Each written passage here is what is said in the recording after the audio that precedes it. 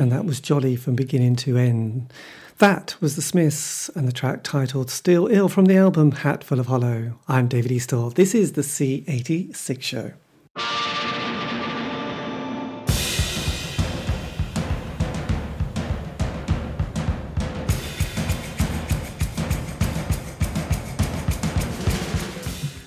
Welcome once again to another thrilling ride of life, as I'll be bringing you songs you know, some you don't, and some you should. Always playing the finest in indie pop. This week's special guest is going to be Peter Coyne from The Godfathers, because I caught up with him last week to find out more about life in a band, what they got up to, especially in the years of this Sid Presley experience right through to their current activity. So I'm going to bring you that interview. That's going to be cut up into about 4 easy to digest little segments throughout the show. But to kick off the party, I think we should play a track. This is going to be your favourite of mine. Birth, School, Work, Death. Take it away.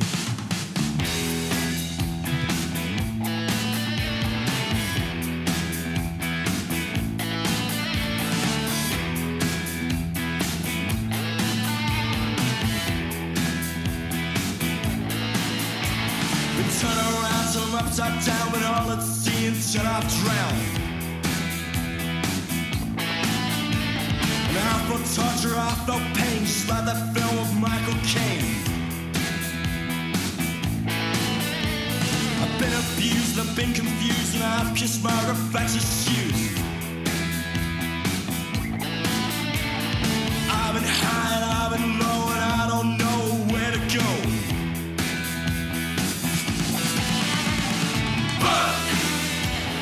School, work, death, birth, school, work, death.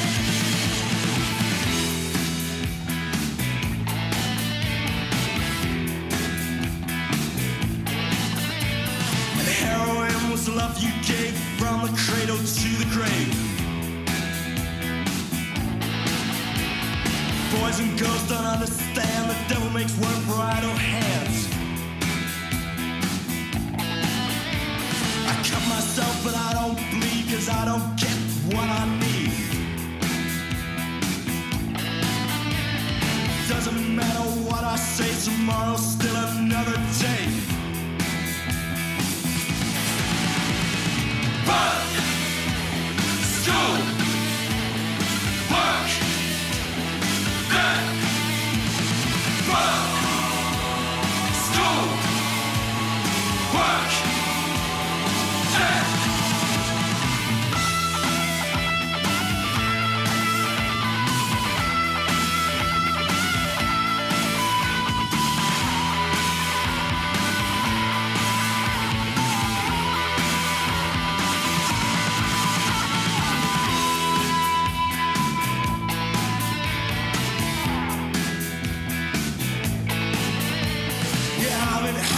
I've been low and I don't know where to go.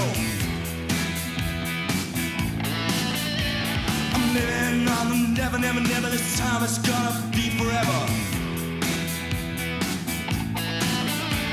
I live and die, don't ask me why I wanna go to paradise.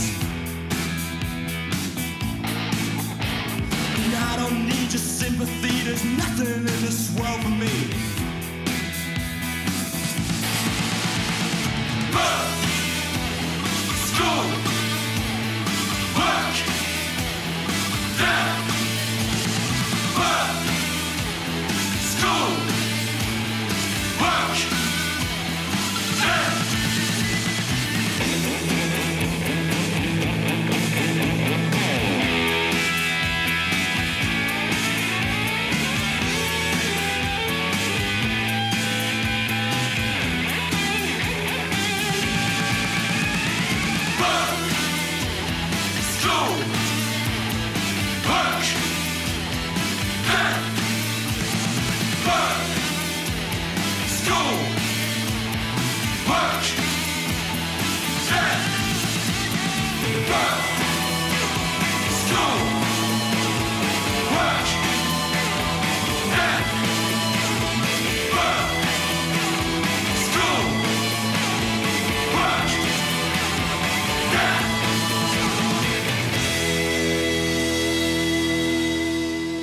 Yes, Chartband Sounds. That was Birth, School, Work, Death from, I was going to say the Sid Presley Experience. No, The Godfathers, and featuring the one and only Peter Coyne on vocals. And that was taken from their 1988 album with the same title. Anyway, this is David Eastaugh. This is the C86 show. And as you can gather, this is going to be a Godfather special because I caught up with Peter very recently as they were about to embark on another tour this coming autumn. And I'll give you some info and dates a bit later on when we have a bit of the interview. But just to keep things jolly, he says, looking down at his notes, I think we'll play another track and then the first part of the interview with Peter Coyne. But this is going to be actually a track from the Sid Presley Experience. And yes, you've guessed it. Up, 2, 3, 4. Take it away.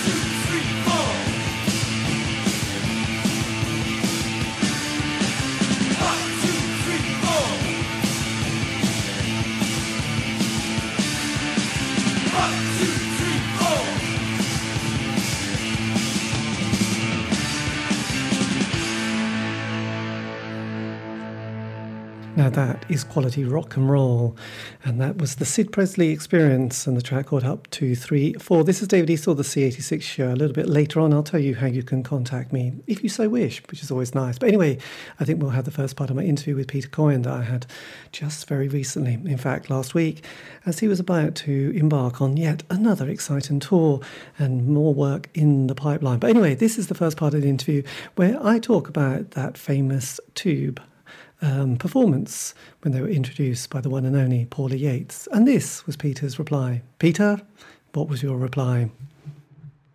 Sure. Can I explain about that appearance? That was on the TV programme called The Tube. Yes. Which was the biggest music programme of the 80s. And it was the first time the Sid Fraser Experience, or myself or anybody else in the band, was on live on national TV. And Paula Yates was just horrible. She's a horrible person anyway. And the sort of introduction she gave to us that night was just underwhelming. Do you know what I mean?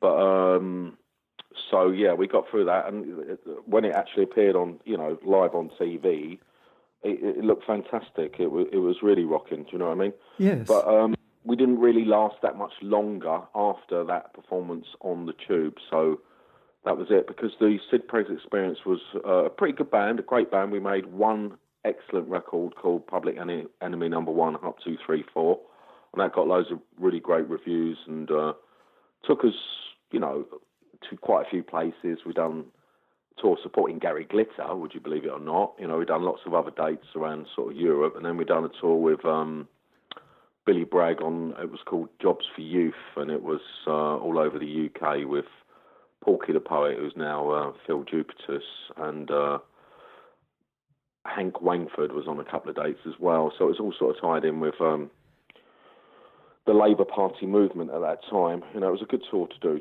to be honest with you. But the Sid Fraser Experience was a very argumentative band. They were more concerned with arguing and fighting than writing songs, which I thought was just silly.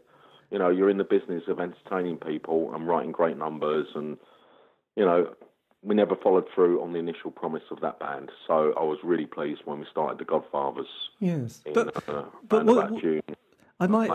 I should know this, but was one of the members of the Sid Presley Experience your brother? Yeah, that's right. He was. Yeah. Oh, he is. Yeah. And was that a good thing or a bad thing at the time? It was a good thing at the time. We was both in it together. Yes. And we both started the Godfathers together. Okay, so it was the other two members. It wasn't you and your brother having sort of the Gallagher issue. Exactly. Okay. They thought they were Led Zeppelin because they'd made a brilliant record, and we followed it up with another one, which is a version of John Lennon's Cold Turkey, which we released on our own label, and that was like single of the week in quite a few music papers at the time as well. And that's round about when we took off on that tour with Billy Bragg around the UK. Yes, because I realised that, sort of having done quite a lot of these interviews, that one of the things that was key to most people's musical success was because being able to either sort of claim unemployment benefit or be on the enterprise allowance scheme, which gave someone a sort of a minimum wage. So was that also, a factor in sort of helping your sort of early musical kind of career? Definitely, because at that time, you could sign on and still be in a group, Yes. We were living in squats at the time, and so we didn't have much outgoing, so to speak, so we could concentrate on the band. It's nowadays it's totally different. It's pretty much impossible for working class people to get a band together because they're being so crushed and overwhelmed by the establishment to be forced into working.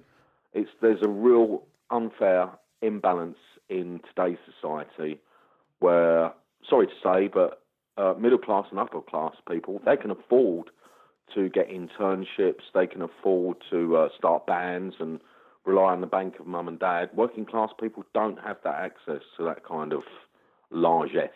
Yes. Do you know what I mean? So also it means that more horribly, that you'd never see a band nowadays like Slade, for instance, or the Sex Pistols, because they're all working class people. And, I think it's a massive shame that you don't get bands like that coming through now from that kind of background. But it's not just happening in music, that imbalance, that social imbalance that I'm talking about. It's happening in lots of areas as well. There's quite a few, real top actors complaining about, there's a chasm in the arts today. Christopher Eccleston, Maxine Peake, quite a few other actors as well. They all acknowledge that fact that it's so difficult for working class people or people from a working class background to break into the arts these days. And that goes for acting, it goes for music, it goes for lots of things as well. Yes, I know. Well, I sort of realised doing this show that probably 90% of the people who were in bands had that kind of slight security of being unemployed for those 2-3 years. And then luckily, that when they made their first record and album, that kind of kept them slightly sort of able to pay the rent. And then when the band finished, that was the end of it. But at least they had that 5 years, because that's what I found so kind of consistent was most bands do have a 5-year narrative before it sort of goes a slightly pear-shaped as well. I think it's a lot to do with when you first start a band. It's the same for the Godfathers as it would have been the same for the Who or the Pistols or any band out there, really. Everybody's really excited and they want to find out what the next step is, and they're all in it together and it's all new, and that's where you enjoy it from, and that's where you get that initial rush and energy from that you translate into your recordings, Yes. And then after, you've sort of achieved some kind of a success, doesn't matter whether it's the Who, again, the Pistols or the Godfathers, you start running into problems of ego from people in the band, and also from maybe, somebody's married or they got a partner or something like that, and instead of the band being the first thing in their life, it's like, oh, Susie doesn't want me to do this. It's all like that. It doesn't matter which group it is. It's generally pretty much the same. Yes, because I sort of realised that, because, it was like getting together, often, with not much else to do, signing on, having a good time, doing the single. If John Peel picked it up, then there was often a session that went with that, and then the album, and things were going quite well. It was often the second album, possibly the third, and if anybody ever does America, that always seemed to finish most bands off. But so it was kind of, I hadn't realised this kind of the 5 years of a band. You could almost get Richard Attenborough or one of those kind of naturalists talking about it as this kind of this kind of beast dies in a slightly sort of messy way. But obviously the Godfathers, talking about America, the Godfathers, as soon as we formed, that was about May or June 1985. We started off with 2 gigs in the UK, and then we went over to America for 4 gigs straight away. As soon as the band was formed, we was off to America, and it went from 4 days. So the next time we went out was like 2 weeks. Next time we went after that was a month. Take it on another 6 months or a year, and we was going out to America for 2 months on tour. Then it was 3 months on tour in America, and then at the end of the original lineup of the Godfathers, around about 1989, it was 4 months working in America on tour. So it definitely expanded from 4 dates to 4 months. Do you see what I mean? Yes. And that does cause a lot of pressure on anybody, because there's a lot of work to do, and you feel a bit alienated from society when you're trapped in a band and in a bubble. It's great when you're playing music and you're on stage, but it's all the downtime as well you got to factor in, and then people start taking drugs, don't they? Which doesn't really help the situation. Ego plus cocaine equals explosion. Yes. Well, there was a member, the drummer from the Screaming Blue Messiahs, who just said that when they went to America, the amount of drugs, especially during that period, was just absolutely phenomenal. Everybody was just giving it to you straight away, and immediately, a member of the band just starts to think they're Jesus, and that doesn't help, if it's a 3-piece. All you have to do is have a look at Scarface, which was based around about that time and came out around about that time, to see what America was like with cocaine during the 80s. Indeed, it was a murky time, but also the 80s had its upsides, downsides and all sorts, and now we look back, it looks pretty damn funky. Anyway, that was the first part of my interview with Peter Coyne from the Godfathers, and obviously from the Sid Presley Experience as well. You can see that clip of them on the tube, if you go to YouTube, in fact. And if you want to know any more information about the Godfathers, they do have a very good website with all the latest information, including a current tour that they're doing this winter, and they're going around Europe and the UK, so do check that out. But anyway, I think we'll play a little bit more music, and then another part of the interview. This is from an album that came out last year. That is also titled A Big Bad Beautiful Noise. Take it away.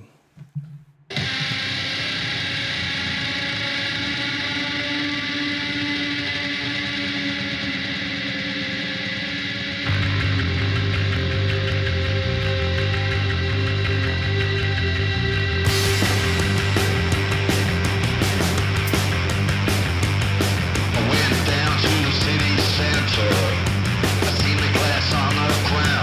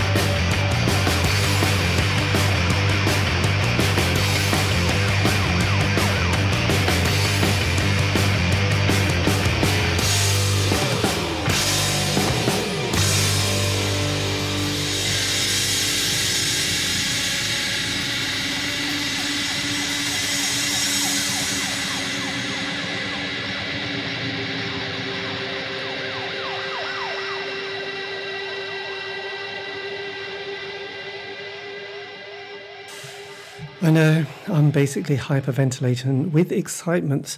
That was The Godfathers, and that's a track titled A Big Bad Beautiful Noise that came out last year on an album that was also titled A Big Bad Beautiful Noise.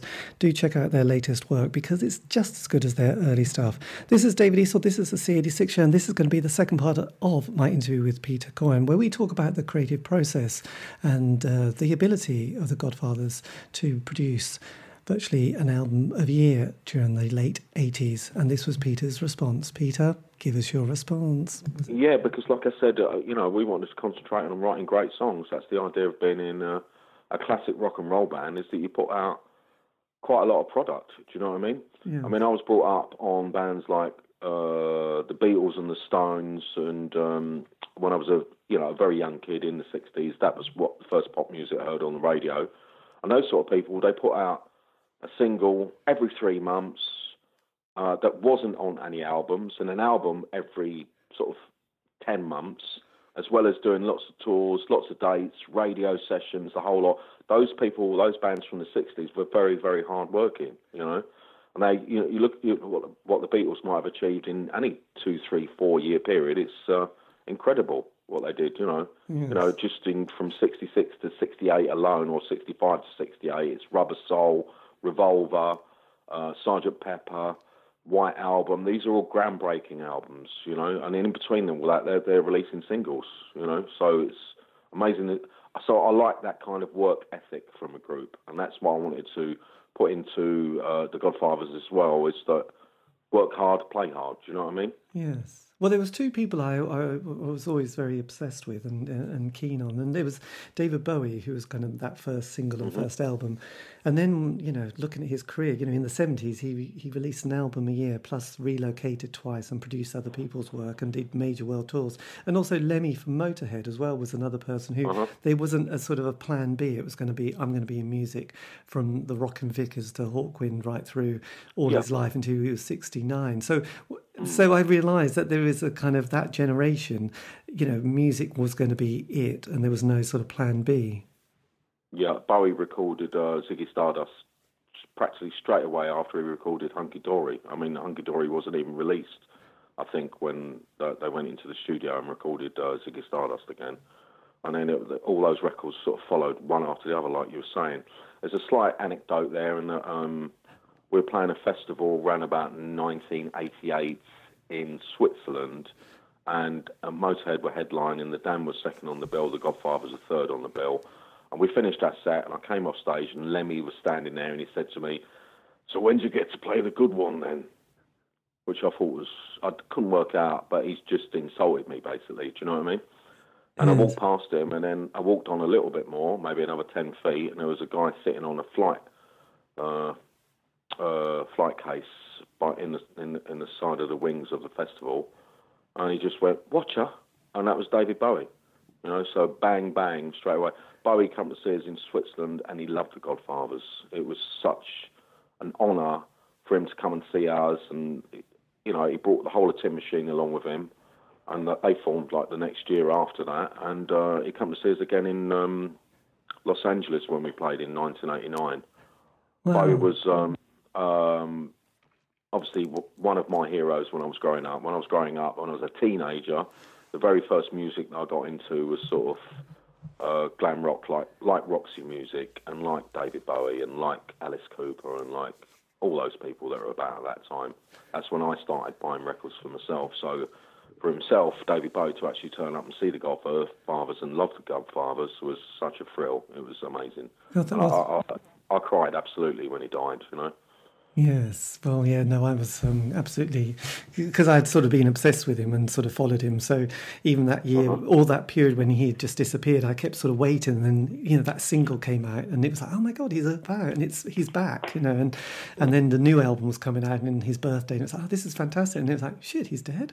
It's like, what happened, And I did interview Woody Woodmansey quite recently, and he was telling me that night that his band that he had with Tony Visconti were playing a gig quite near near where Bowie lived, and they phoned him to wish him happy birthday, and they all sung from the stage. And then the next day, Woody Woodmansey, his phone was going mad, and it's like, what's that? And it's like, David's dead. It's like, what? But we spoke to him last night from the stage, and we wished him a happy birthday. It was an amazing story. I just thought, God, how does your brain compute with that? It's like, oh Jesus, no, that was. I think things changed when Bowie died. It was just like somehow, I don't know, everything's kind of gone a bit strange, really. But anyway, look, God, now I feel depressed even more. So so with those kind of 80s, that 80s period, because obviously when you hit your first album, Hit by Hit, which was 86, there was a lot of there was the whole Red Wedge movement, and like you said, you'd done that Jobs for Youth experience. Obviously, that whole period must have been feeding into your music and that sort of anger as well. Yeah, because rock and roll bands are the mirrors of society, aren't they? They reflect what's going on. What the best ones do, anyway. And that's what I've always tried to put into the Godfathers' music then and still now, with our most recent album, A Big Bad Beautiful Noise, which we put out last year. So a lot of my sort of attitudes or ideas haven't really changed since then. The music might have changed or might have expanded or got bigger or badder or more beautiful or whatever. But yeah, you do pick up on what's out there because, that's what you do when you're in a group. That's how you write your numbers if you try and be clever about it. Yes. Well, I always think you sum up society. You know what I mean? Yes. Well, I always think that one of the albums is that one by the Redskins, which was had quite a lot on it, which we all sort of consumed with great enthusiasm. So when with the duration of the band, especially in that early year, did you have a point because you did sort of go until sort of 2000? Was there a time when you just said this is the end? I can't go on with it. I'd rather not talk about the year 2000 now because we haven't even talked about Hit by Hit or Birth, School, Work, Death or More Songs About Love and Hate or Unreal World or any of those albums. Do you see what I mean? Yes. We wanted to, like I said earlier, to work hard and play hard and tour everywhere, and with each record we tried to do from Hit by Hit to Birth, School, Work, Death, there's like some kind of a significant progression in terms of the whole band attitude or the sound of the group or whatever. You can never recapture what a band puts out on their first album because that's your first statement, and of course it's going to be like this or like that. But you can always make it better, Yeah, and I'm still really proud of a lot of those songs on that first album. I Want Everything, This Damnation, Lonely Man, Love Is Dead was eventually on Hit by Hit because that was our last single for our own label. That was all those. Hit by Hit on those songs, they were all released on our own label, Corporate Image, and they done so well on independent charts in the UK and all around Europe, and there was a massive buzz building about the band all the time, especially after people got the chance to see us live after releasing those records, and that's what led us to getting signed up to Epic Records in America in the first place. So Epic Records, they had Michael Jackson on there and George Michael and people like that. So we went from the smallest label in the world, which is our own label, Corporate Image, to the biggest record label in the world, Epic Records. And that's when we released that album, Birth, School, Work, Death. Yeah, and did you manage to... That's one thing that I've sort of noticed. A lot of people got caught out with the admin and the publishing. How did you navigate those kind of murky waters? What do you mean? Sorry. Well, some people, certain bands, and there was plenty just signed with people where they thought they had a good deal, but actually it turned out it wasn't a good deal, and they don't have the right to their music, and so the band, they have a kind of love-hate relationship because like from sort of Age of Chance to The Very Things are just kind of like, well, we don't have that any ownership to the music, and we still can't really archive it or particularly access it because somebody else owns it. And I just wondered how. Oh, come on, that's just bands being naive. Every band gets screwed over in the music business. That's just the way it goes. But I can't complain about being signed to up to Epic Records, and they never really told us you've got to do this and you must do that. We always done what we was going to do anyway, so it would have come out on Corporate Image or Epic Records, pretty much the same. Yes. You know what I mean? We still carried, like Vic Mel produced all those singles that became Hit by Hit. in the first place, and we took Vic Mail with us to make the Birth School Work Death album, and the album after that, More Songs About Love and Hate. You know, we was not insistent about it. We just said, well, Vic's producing this album, and that's it. These are the songs we would like to put out through you. There's the album. That's it. You know, I don't want to complain about. There's so many people complain about the music industry. Oh, I didn't get this, or I didn't get that. Stop moaning. Stop complaining. That's the music industry for you, you know? The interesting and sometimes murky world that is the music industry. That was the second part of my interview with Peter Coyne from The Godfathers. If you want to contact me, you can via Facebook, Twitter. Just go to @C86show. I will be there. And it's always a delight as long as it's positive and groovy. Otherwise, don't bother. Anyway, I think we'll have another track and then more chat. This is going to be a track titled Because I Said So.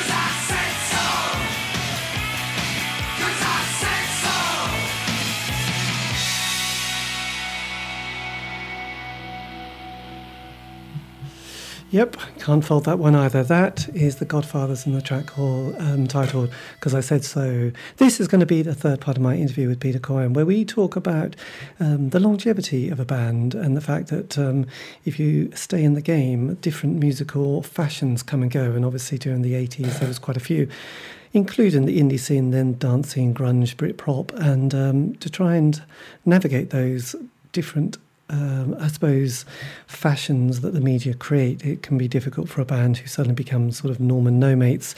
And this was Peter's answer. Peter, I know you've got an answer to this. Definitely. I mean, we got fabulous press during all that period. Cannot complain about that again either whatsoever. But the thing that separates the Godfathers from all those British bands that were out there in the 80s is the Godfathers are a rock and roll band. You know, we're not part of the independent scene. We had our own independent label, but we weren't an indie band. And it makes no difference to me whether somebody wants to get into dance music or grunge or whatever you want to call it. I mean, you know, we are the Godfathers. We make rock and roll music. This is how we do it, and that's it. And generally, people like it all around the world. We've still got a massive following pretty much in most countries, so I'm really grateful for. But I think they recognise, all those people, that the Godfathers have got some kind of, I don't know, a definite passion for what we're doing, and we got principles, and we're not going to give them up. You know. Yes. And we're not part of the scene. We're not part of the scene. We were like before Britpop. Do you know what I mean? When people told the Godfathers and the Sid Praise Experience when we started out, oh, guitar bands are on their way out. You know, nobody's interested in that anymore. You know, same thing as what they told the Beatles in 1962 or 63. It's the same old rubbish.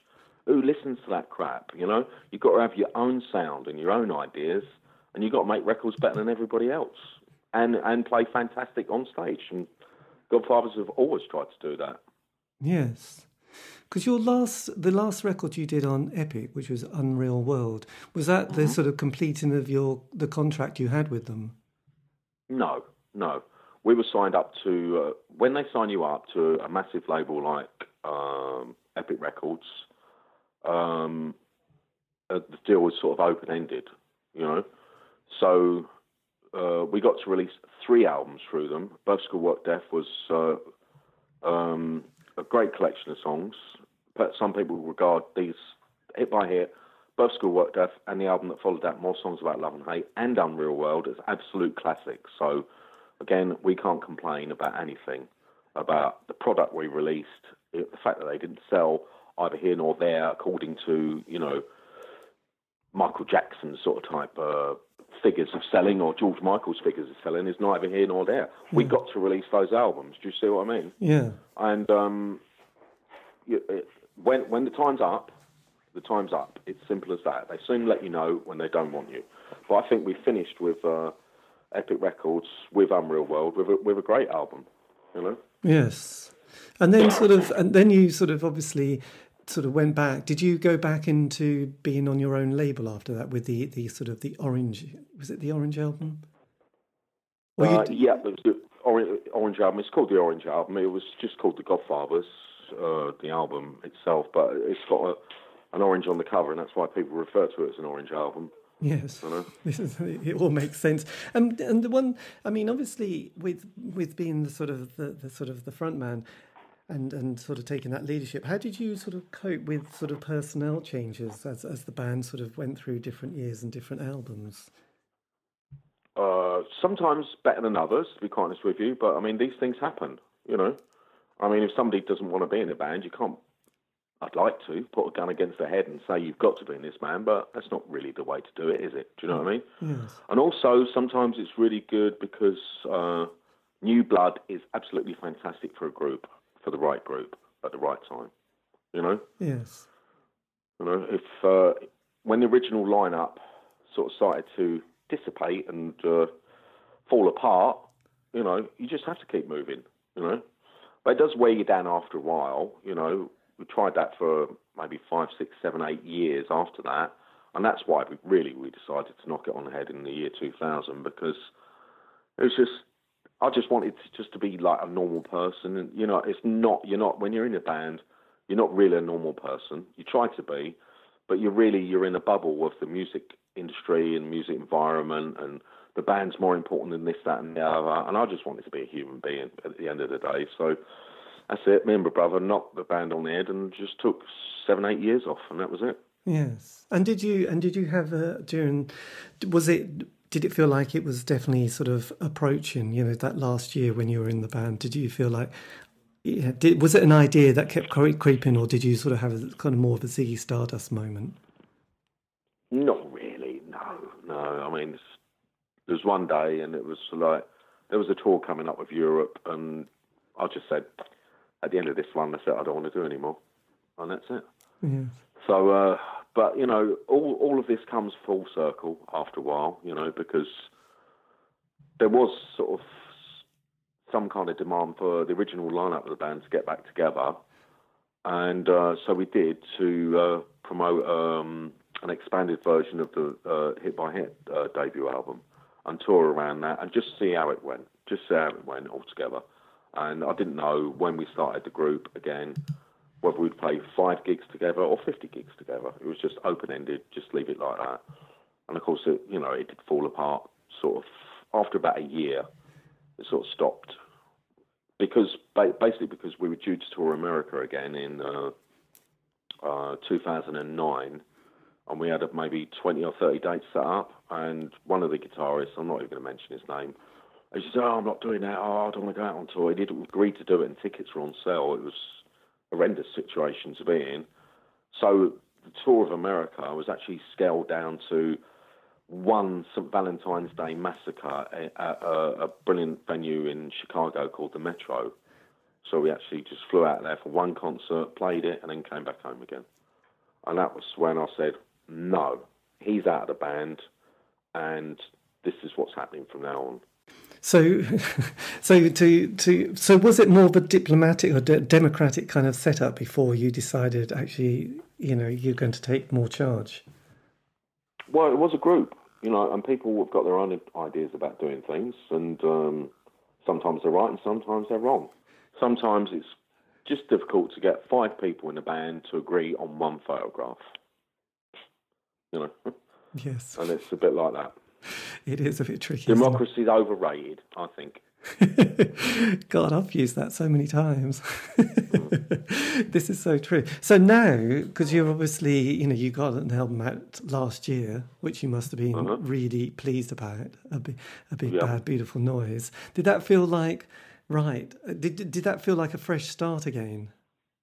Well, it didn't come out of nowhere. We got back together, we put out Hit by Hit, and then we recorded. It was asked to do a live album, which we did do, called Shot Live at the 100 Club.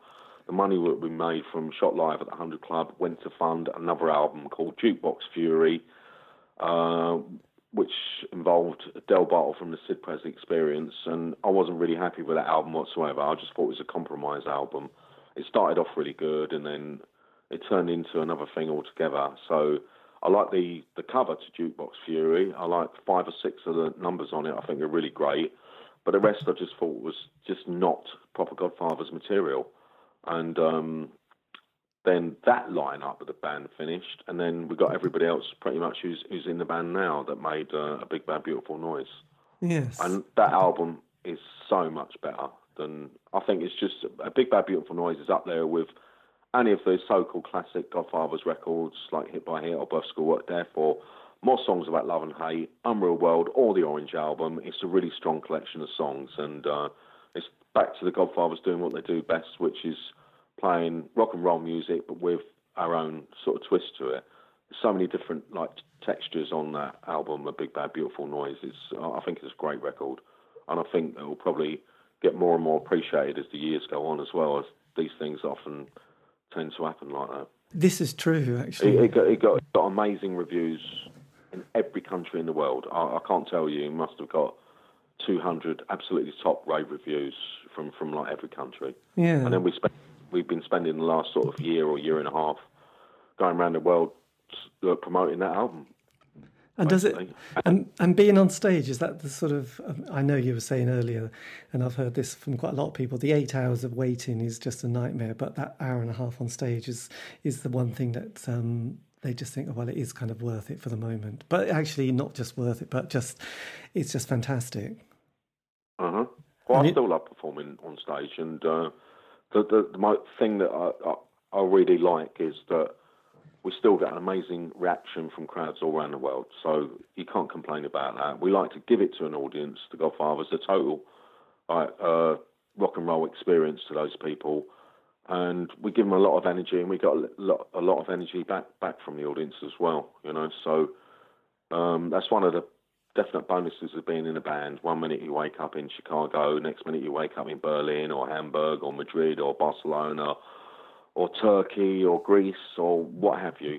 We play pretty much every country in the world. So, after nearly, I don't know how many years it's been since 1985, 33 years or whatever it's been, it's still fantastic to go on stage, and you shouldn't take that lightly as well, enjoy it while it's still here, and while the Godfathers are still here, we will still give it some on stage, definitely. Indeed. A true rock and roller. That was the probably the fourth part of my interview with Peter Coyne from the Godfathers. I think we'll have a little bit more music. And then the last part of that interview, this is a track titled She Gives Me Love. Take it away.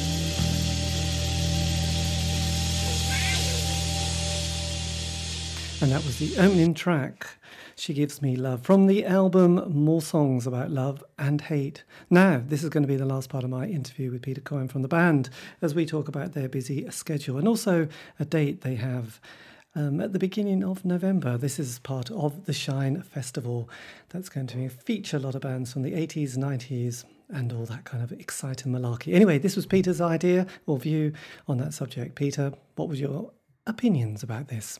I mean, I don't really, to be honest with you, some bands I really appreciate and some bands I just don't take any notice of them whatsoever. I couldn't care. It's not an endurance test. It's not how long you've been there. It's what you've done, why you've been there. Yes. You know, that makes up the value of a band, I think. Yeah. You know?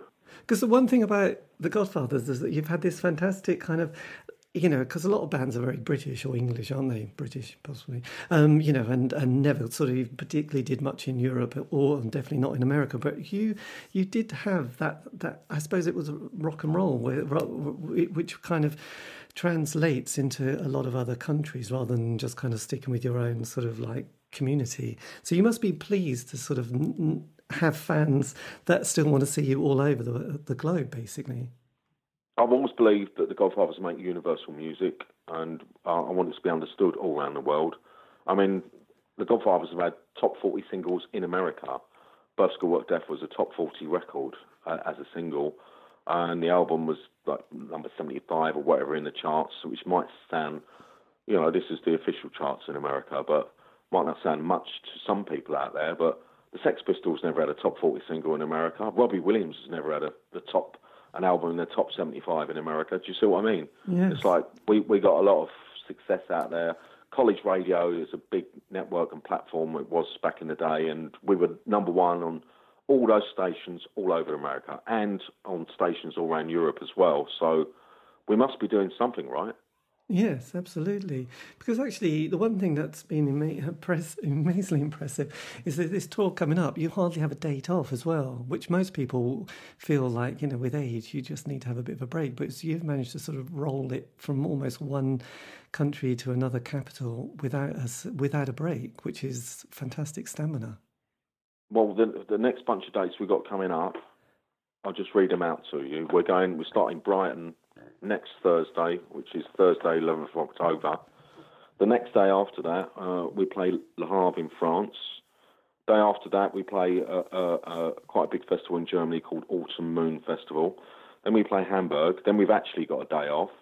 Then we play Copenhagen, Gothenburg in Sweden, Stockholm in Sweden, Örebro, and Malmo in Sweden. And then we come home. Then after that, we got about a week off. Then we go out for 5 dates out to Spain. And then after that, we play 2 gigs in Belgium and Holland, like quite big venues and that.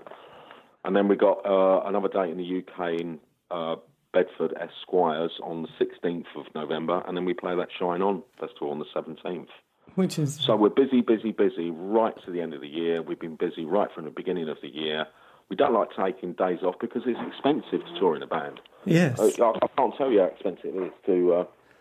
hire vehicles and pay for them yourselves, pay for the fuel, and, so while you're out there actually working, you might as well do as many dates as possible. Yes. If you check Iggy Pop's sort of schedule, and he's in his 70s now, he never takes a day off because he likes to do it. He likes to be kept busy, and he wants to perform. Well, actually, I don't feel as you get older, I don't feel any like. I should slow down, or I should be like this, or I should be like that. No.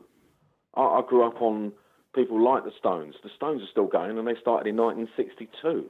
So God knows how long they've been going. Iggy Pop has been going for years and years and years. He's no teenager, is he? Bo Diddley was, he's one of my favourites. He was still rocking till he was like nearly 80 on stage. I saw Bo Diddley on stage, and he was maybe 77 or 78, and he was astonishing. It was just like absolutely brilliant.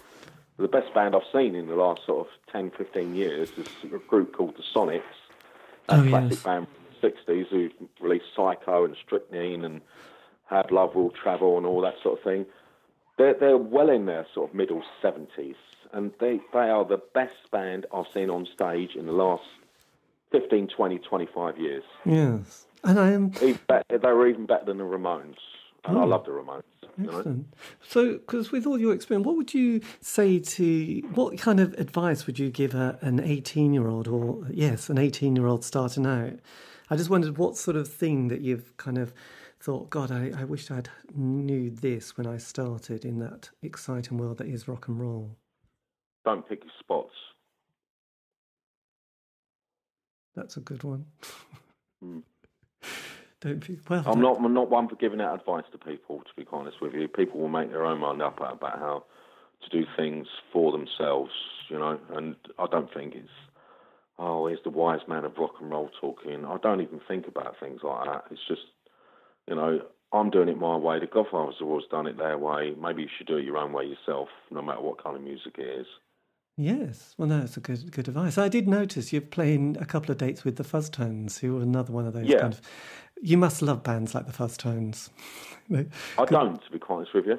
I think they're all right. I think they're okay, and I think they're a lot better than some bands out there, but I don't really buy their records. And I'd much prefer listening to the original stuff, like the Sonics, who I mentioned earlier. Yes. The Fuzztones are probably lovely, lovely people. They've certainly been around a long time as well. They probably made some great records that I'm not aware of. I know a lot of people that I know like them, but it's not really my cup of tea, to be quite honest with you. I'd rather listen to the Sonics or the original records that's on those like Nuggets compilations and things like that. That's what I'm really attracted to. Yes. But I like to be surprised, so I'm looking forward to meeting up with them. We're looking forward to playing with them. I'm sure it's going to be a great night. Those gigs are sold out already, so that'll be great. That's one gig in Holland and one gig in Belgium with the Fuzztones. Yes. And we might be playing Amsterdam with them as well. Excellent. So what does it mean then for next year? Because obviously you're finishing with a lot of dates, and it was like last year you did a Big Bad Beautiful Noise. Have you got more recording lined up for the next 12 months? Always. To my mind, this is what I always say all the time, the most important album for the Godfathers is the next album by the Godfathers. So where you've made what we consider to be quite a brilliant album with a Big Bad Beautiful Noise, you want to take it further and beat that as well, and keep set your own bar and keep raising it all the time. There's a couple of projects that we've got coming up that I can't really discuss with you at the moment because they're still sort of reaching fruition, if you see what I mean. But there's two very interesting projects coming out for the Godfathers. One will be coming out maybe in 2 months' time or something, and there's another one, quite a big project coming out early next year, maybe March, April, or something next year. But Fantastic. We're always working, and that's separate to us releasing a brand new studio album as well. So, we're working at the moment. I'm writing lyrics. All the guys in the band are writing tunes and things like that. And eventually we'll get together. And I want to aim for the next album to write 15 really, really great numbers and then pick a really strong 11 from those 15 to release on an album. So the next album is always the most important to me. Good. We've had a great history in the Godfathers. I'm really proud of classic tracks we've done, like Walking Talking Johnny Cash Blues or Unreal World or Busker Work Death or Cause I Said So. Any of those numbers, I want everything fantastic, but we don't want to rely on the past. We're not a museum piece. We don't live in the past. We live in the here and now, right here and now. And you can always make it relevant, always make it contemporary. Always do it bigger and better than what you've done before. Excellent. And do you feel then, from what you're saying, that you're probably in one of the best spaces you've ever been in your life? Yeah, definitely musically. Definitely, I'm very happily married as well, so that helps as well. I live in Scotland. I don't live in London anymore. I got married to a really lovely Scottish woman called Karen about 4 or 5 years ago, and I live in a place called Prestwick in Scotland. Prestwick is the only place, it's about 30 or 40 miles outside Glasgow. It's the only place in the UK that Elvis has ever visited. Because when he got out of the army, he flew out from Germany and they refueled in Prestwick, and he stopped over for like 8 or 9 hours or something, and then got back on the plane to go back to the States. So it's a beautiful part of Scotland, and I'm very happy being in Scotland. I'm totally up for Scottish independence. I always have been. I would be whether I was married to my Mrs. Karen or whether I wasn't. I think Scotland should be its own country. You know, I'm going on a march this Saturday in Edinburgh, and it's going to be quite a big march for independence of Scotland. There'll be about, I don't know, over 50,000 people there at least. I don't know, maybe 60,000, 70,000 people. I don't know. But I think Scotland needs to get out of the so-called United Kingdom. I don't believe in things like Brexit or anything like that. I think it's all rubbish. You know, it's that whole Brexit situation is just so damaging to everybody who's in a group. How are you supposed to tour, for a start, if you haven't got freedom of movement? Yes. Well, that's interesting. This is ridiculous. Brexit could kill the whole music scene overnight. This is ridiculous. Well, you'd have to get a visa to visit. Imagine if you're touring like we are you've got to go through. You go to, for instance, next week we go from Brighton to Le Havre. Okay, you get to Le Havre. What are you supposed to do if you fill in a visa every time you go into a country? Take out your equipment and your T-shirts and your merchandise and whatever out of your vehicle and show them to a customs officer.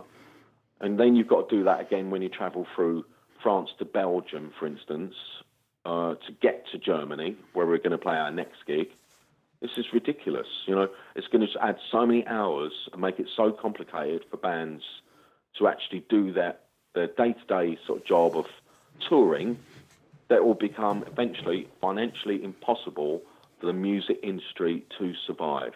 You know, if Brexit goes down the hard road it's going, the music industry is totally finished.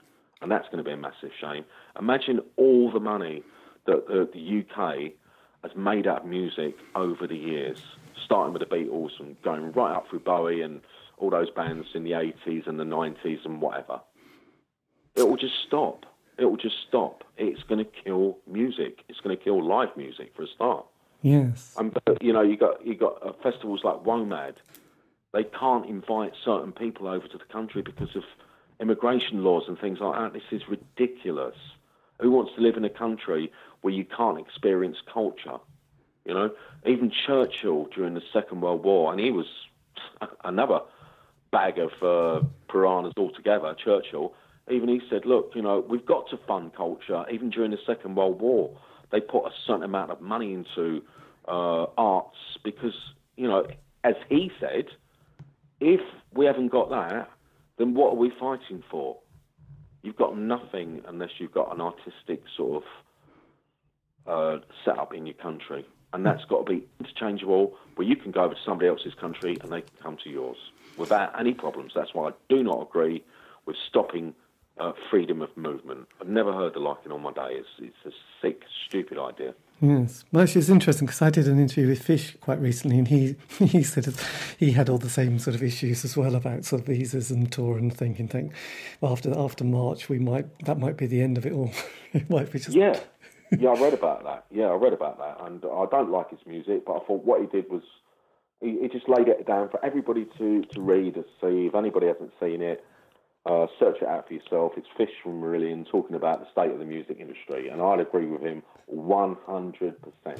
Absolutely. Suddenly we will become Fish fans. But that, sadly, is the last of my interview with Peter Coyne from The Godfathers. If you want to know any more information about the band, you can go to their website. Just put in Godfathers and band, otherwise you'll come across, I don't know, probably the Francis Ford Coppola film instead. But yes, a big thank you for that, and a big thank you for listening. I'm going to leave you with one more song from the band. This is Unreal World. Take care, have a great week.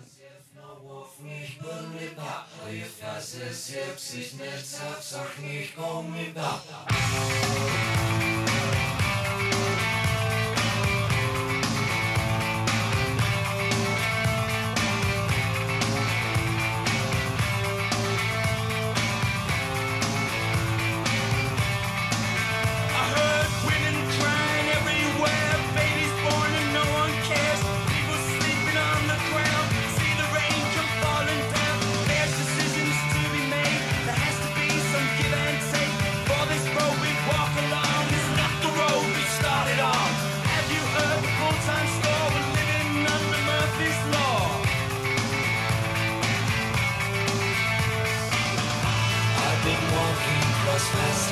spaces I feel. I've been looking for one face, I know that it's real.